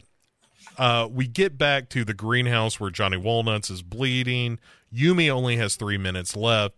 So Johnny Walnuts is like, you have to dig your sister up. And then we get the zombie scene from the original movie redone. Totally. Up to and including, like, this corpse comes out of the ground. It starts to choke Yumi. And this is where Johnny Walnuts is like, Ami, you sick-ass corpse. Don't do this. I will fuck you still. Yeah, I'm still into it. And then they end up embracing. And while he's hugging her, like, part of her scalp peels off, like, from the original movie. Yeah. It's pretty good. And then she just completely disappears. Like, she collapses. She Yoda's. She Jedi's, you know. Right. I'm far stronger than you could possibly imagine, Darth. And leaves behind only a phone. And then Johnny Walnuts collapses, and then we see the phone timer reach 0, and sure enough, Yumi is okay. Like, no curse comes for her. And then there's like a nice moment where with Sendo and Yumi where they're like, you know, we did it. We solved the case. We put Ami to rest. Everybody's okay, and even Johnny Walnuts might recover. And so then we kind of jump forward a few days, And Sendo gets a posthumous letter from Nishimura admitting, like, hey, 100% I killed Ami, but I stayed at the school in this kind of personal hell because I got a letter, one of those clipping letters out of the newspaper, sort of hostage letters, that's like, hey, I know what you did, and if you don't keep that secret safe, I'll reveal what you did. And so he spent the past 10 years making sure that nobody finds out what happened to Ami. And Johnny Walnuts, meanwhile, wakes up and is like, I need to see Sendo. And Sendo rushes over to him, and he says, well, here's what really happened that night. And yes, Ami went to the school in Yumi's place, but Yumi showed up later, and at the point, like, Ami was the one who was in the closet and ran out. But then when she was running by a classroom, Yumi grabs her and is like, no, everything's going to be cool. But then when the real Yumi runs out, that's when Nishimura gets hold of her. So he ended up killing the real Yumi, but Ami saw this as an opportunity to shed the identity that she felt trapped in. So she decides she's going to live as Yumi from then on. Cue the Saw music. Right. Yeah. The green light comes in and everything looks like garbage. And then Johnny Walnuts coughs up some blood and dies. And we also learned, this is information that sure would have been useful earlier, but Yumi, when she disappeared, her actual parents died in this mysterious car accident where they ran off a cliff. And so Sendo, we get a little bit of Sendo walking down the hall of this police station, kind of wondering, like, fuck, did I just get completely had? Where the actual Ami pretending to be Yumi was the one, behind a lot of this, all of these murders and so forth. Clearly there was a ghost at work with Yumi, but as soon as they put the ghost to rest, Yumi's, the real Ami is now free and clear. Yeah, it's fucking crazy, because then you watch it and my whole mouth fucking started gaping, because I'm thinking to myself, how did she know to dig there? Yeah. And well, she probably watched all of this, right? Like from her vantage point in that classroom. Yeah, exactly. So I like this because it's like, because she didn't get to see the videotape. So I'm like, why does she know where the dig? It's like, oh, wow. That's great. Yeah, and it all makes, like, enough sense, but there's also moments where you're like, why would Ami have, like, the thing with the serial killer, like, why would Yumi have helped Ami in that scenario? Like, there's no reason for, other than their... Well, my thinking of that is Yumi wanted to kill her herself. Right, saving it for, like, you can't kill her, I'm gonna kill her. Yeah, and so the last moment of the show is Sendo walking to this elevator, kind of putting all the pieces together of, Ami was the one behind this. The doors open, and sure enough, there's Yumi/Ami smiling at him. And she walks forward, embraces him, but we see in the reflection of the elevator that she's got a knife behind her back. And it's kind of the end of Pet Sematary. It's kind of the end of Basic Instinct too. Yeah, it very much so. And and then credits. And that's one missed call. Like, it ends, like, you've got the answers to everything, but it ends with just enough vagueness about what the ultimate fate of Sendo was, and that sort of thing. Like, this show is real good about giving you a cliffhanger, and then tacking on about 5 seconds onto that cliffhanger in the next episode to sort of explain why our heroes are able to get out just in time or something like that. But you know, like, you could kind of undo the implication that Ami is going to straight up murder Sendo at this point. But I like to believe that's what happened, that she's tying up loose ends, right? Like, she's going to kill him, and then nobody knows that Ami is still alive. Yeah. And now and then I want to say, because we didn't even mention it, the closing credits for each episode are the same. And, it makes so much sense why they show those two twin girls. Oh, yeah, absolutely. Yeah, these closing credits, Requiem. That's how it starts the end of every episode. Yeah, it definitely makes more sense conceptually when you watch those closing credits with full knowledge of what the show is. More importantly, Derek, in terms of our journey through One Missed Call, like, oddly, this detour is longer than all 3 movies put together. Is that right? It's right about that. No, it's definitely longer. Yeah.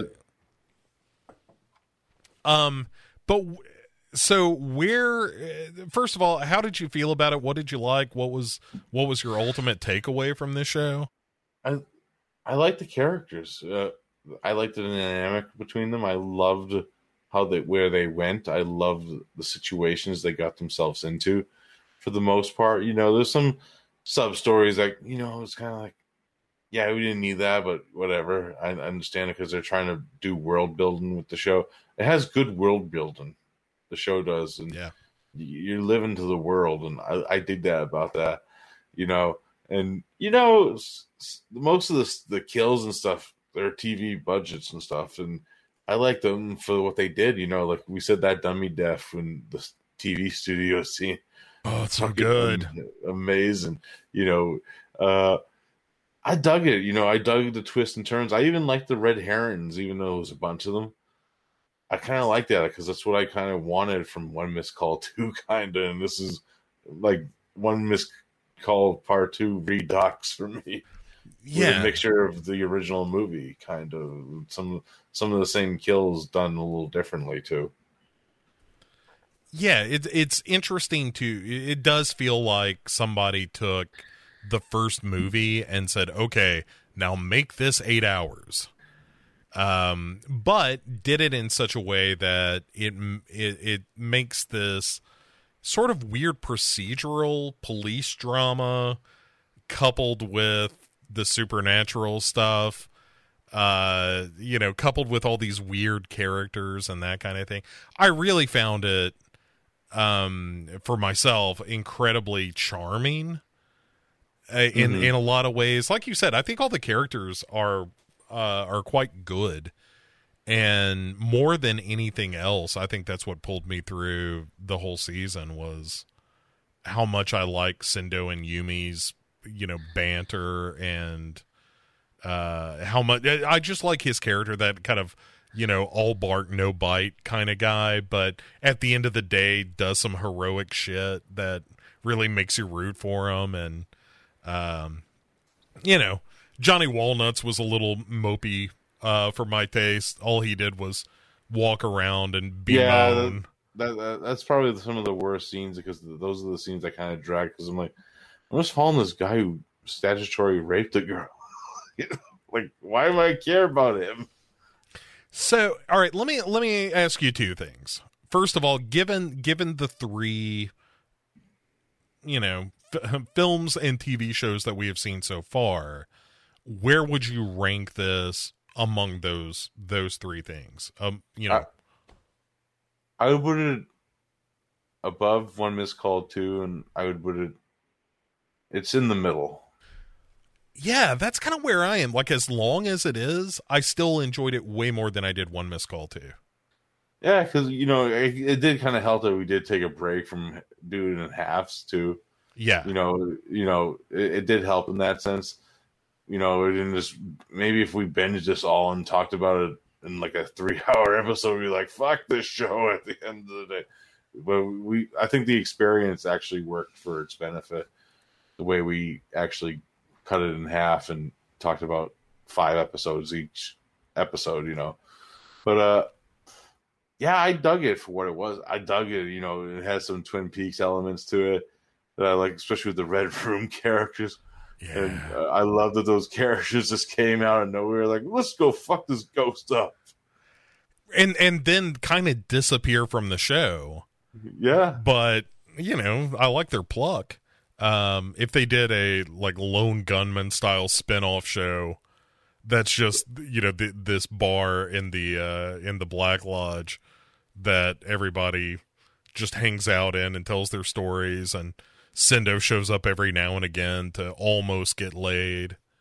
Hell, they could even do the Tokumiya Watch show, and I would fucking watch that. You know, it would be like Kolchak the Night Stalker with the razor. You know? You were not kidding. I love those scenes so much. From the first time that they show up and Oyama stands up and is like, "Oh, did you bring my, like, you know, Hakane Mitsu figurine to me or whatever?" And she's like, "No, weirdos." Hell, they can even bring him back as a ghost. Oh my God. All good. It'd be great. Holy shit. Do it Insidious style, where like a couple of them, like he's their ghost sidekick solving mysteries. Yes. I am so into this. This is going to be a great show. Yeah, all right. So I agree with you on that. So the other question I want to ask you before we wrap up is, if based on what we've seen, if someone were to ask you, "Hey, should I watch the One Missed Call television series?" what do you tell them? I would honestly watch the first film first. Sure. Then watch this show. Yeah. And be like, it's a longer, kind of lower budget version of the first movie. And don't go in expecting, you know, it to be like full. Because, like we said, there's some scenes that do drag in the show. But, you know, it kind of helped with the bad dub, the subtitles that made up for some of the scenes with the dragon. But, yeah, you know, I would say go into it with, like, mid expectations, because you're not going to expect anything too mind blowing. It's a TV show of a popular Asian Japanese horror film adaptation, where, you know, it's going to go into certain elements of the movie, but it ends up becoming its own thing too. So, you know, just don't expect to see like the ghost from One Missed Call in this, which we kind of thought was going to happen, because like, you know, I thought there's going to be more of like, it's going to be a sequel after One Missed Call too, but it ended up being its own thing, which I was kind of glad for at the end of the day. It's its own entity altogether, which I do like. So don't go in expecting something to be like an exact copy of the first movie either, in the same stance, you know? Yeah, it feels like an interpretation of that original movie, again, through the prism of, hey, how do you do this as a television series and make it, you know, palatable, and also something that's, you know, kind of tugging you along from episode to episode with these cliffhangers and building the mystery up and all that stuff. So yeah, I'm kind of with you. I think there's a lot of asterisks that I would put behind the recommendation. Like you said, you know, it's Japanese television. It has a certain look. It's a little goofy. It's certainly a little cheesy. I highly recommend watching it with the subtitles that we watched it with, which were just a scream sometimes. Like, you always got the gist of it, but sometimes the translation was just like too literal of what the Japanese probably was. It's like, I understand what you're saying, but that's not how you say it. Yeah, especially that one you posted the other day on Facebook. Yeah. The one from Sendo about her passing out. Yeah, it's very funny. I can't even remember the exact line now, but it would God, when I saw that, I had to screenshot it. It really made me laugh. Anyway, but all that said, like, I'm really glad. Once again, thank you to the listener who managed to get us a line on this series. I'm so glad we did it. Me too. I was kind of skeptical at first. I'm like, One Missed Call TV show, how's this going to work? And I'm like, I fucking enjoyed it, so I'm glad I did it, and hell yeah. Yeah, and I'm like, I have a little bit of an OCD completionist thing where I'm like, oh, well, if we're doing One Missed Call, we're doing all of One Missed Call. And that means the television series, which we did not know existed until we started doing this. But now that it's behind us, I'm super happy that we spent the time with it. But onwards we go, Derek. Not next week, 2 weeks from now. We're going to be staring down the barrel of the final entry into the One Missed Call series as of now, which is One Missed Call Final, which apparently has... I liked it. Yeah, apparently some kids running around on vacation or something. Who knows? Getting all one missed called. Yeah, I call this one The Return of Mimiko because... like I said, she wasn't in the TV series, our Ghost from the movies. So I'm kind of glad to see her again. She's back in the saddle again. It's going to be a little bit of a return to form, and not, dealing with 3 hours of television at a time. Or more than that, isn't it? About 4 hours, 4.5 hours of TV, per episode. That's the kind of value you get here on Hero Your Go Show. We're not just talking about a movie. We're talking about half a season of a television show. Jesus Christ, people. And not asking for a thin dime.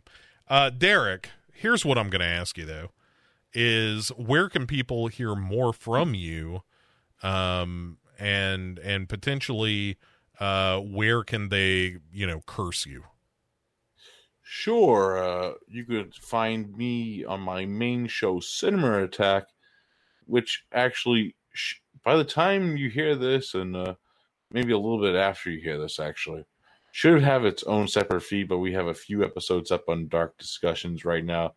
But we're making a new podcast and feed because we are actually going indie with that show. I'm very excited about that. It's a big step for us, but I get to control a lot more things with that. Yep, going all old school, going independent, putting up the pirate flag, setting sail. I like it. Very excited, and by all means, be sure to let me know and post when you get those new feed links. Let's make sure that we've got them spread around.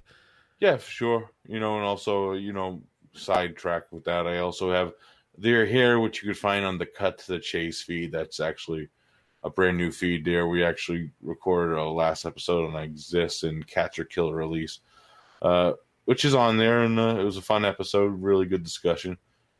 Catch or Kill Release, man. You were right about that movie. Wow. Yeah, right? Yeah, that bitch was psycho. Man, that is such a good performance for like a low budget indie film. One of the best, holy shit, she's really good kind of performances. Yeah, especially that cat scene. But we'll get into that some other time, Bo. Sure. Of course, No More Room in Hell with the infamous Mike Merriman and Mr. Venom. You can find that show. I think it's still on Dark Discussions at the moment, but look for that there. And you can check me out on Legion with my back catalog of underwater kaijus from outer space stuff, because I'm not sure when that show's actually coming back, if any, because of personal reasons. Sure. But that's about it for me right now, Bo. A few guest spots here and there. It's not nearly enough, Derek. You need to be doing more. I like to encourage someone to reach a level of productivity that actually generates smoke. Oh, actually, I forgot one. I forgot I created a new show. Oh, for the love of... Because I gotta pimp it out because it's Let's hear it.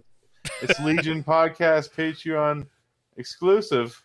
Oh, right. Yeah. Blood from the Core. Me and Mr. Gary Hill, we're going to be, if you subscribe to the Legion Patreon, we're going to be covering New York-based horror/thriller films. The first episode, which I'm not sure if it's on there yet. It should be out soon. Yeah, coming soon. Yes. I'm very excited about this. Yeah. The first episode we cover Michael Winner's The Sentinel. Yeah. So yeah, check that out and subscribe to the Patreon. Yeah. I gotta say, since you brought it up, Derek, that Patreon, it's like $2 to get in on the Legion Patreon. No, we're not asking that much, people. You can pay a little more if you want. I'm not saying you can't, but you don't have to. But if you're over there on the Patreon, you're getting there's like early access to a bunch of the shows. There's exclusive shows. There's an exclusive video show that I do called the Ouija Experiment. That's all about movies with Ouija in the title. That seemed like such a good idea when we started. And brand new podcasts that are exclusive to the Patreon feed, from yourself, from Ricky, from Gary, from I think X has some exclusive stuff there. Hard to keep up at this point, man. There's so much new shit on the Patreon that it has become like an incredible value proposition where you get a lot of great stuff over there. Yeah, and plus I got to listen to it's out regularly today, but I actually got to listen to the new Pick 6 movies yesterday because it was on the Patreon feed, and I love that you made the beat Jerry Seinfeld the whole episode. That was an early decision in the discussion of this movie was, hey, it pretty much went like this. So all the different animals this season are going to have a different voice. Yes, for sure.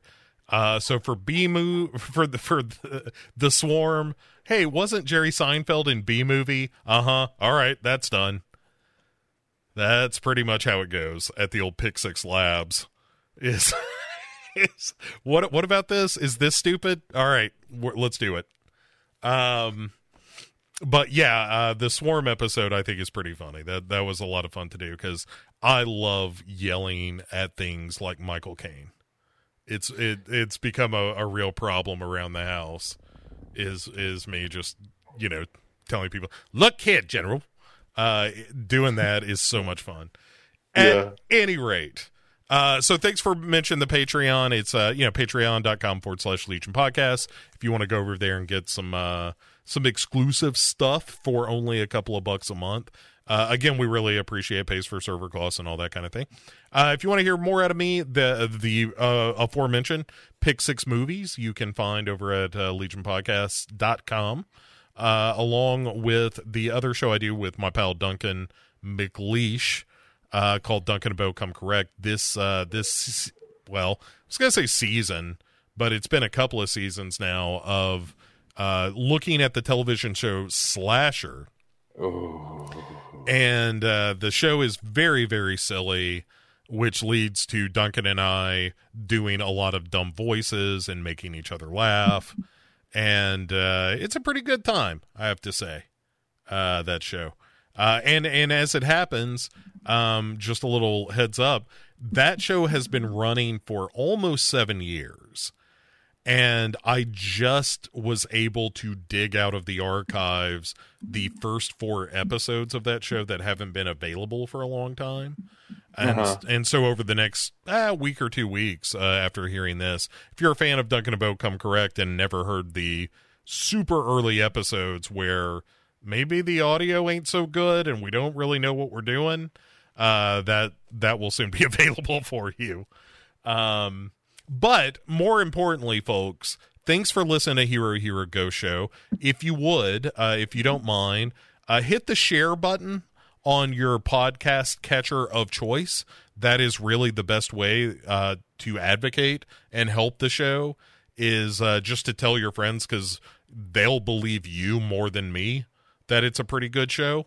So, hit the share button, let people know you're listening to the show, and and we certainly appreciate it. Like the listenership has been going up, and I really appreciate it, and I really again appreciate the fact that our listeners care enough that they're like, you want to see some shit? Here's the whole series. So again, thank you for that. Next episode, the end of One Missed Call. So until then, thanks again, Derek. Say goodnight to everybody. Good night, everybody. Good night. See you next time.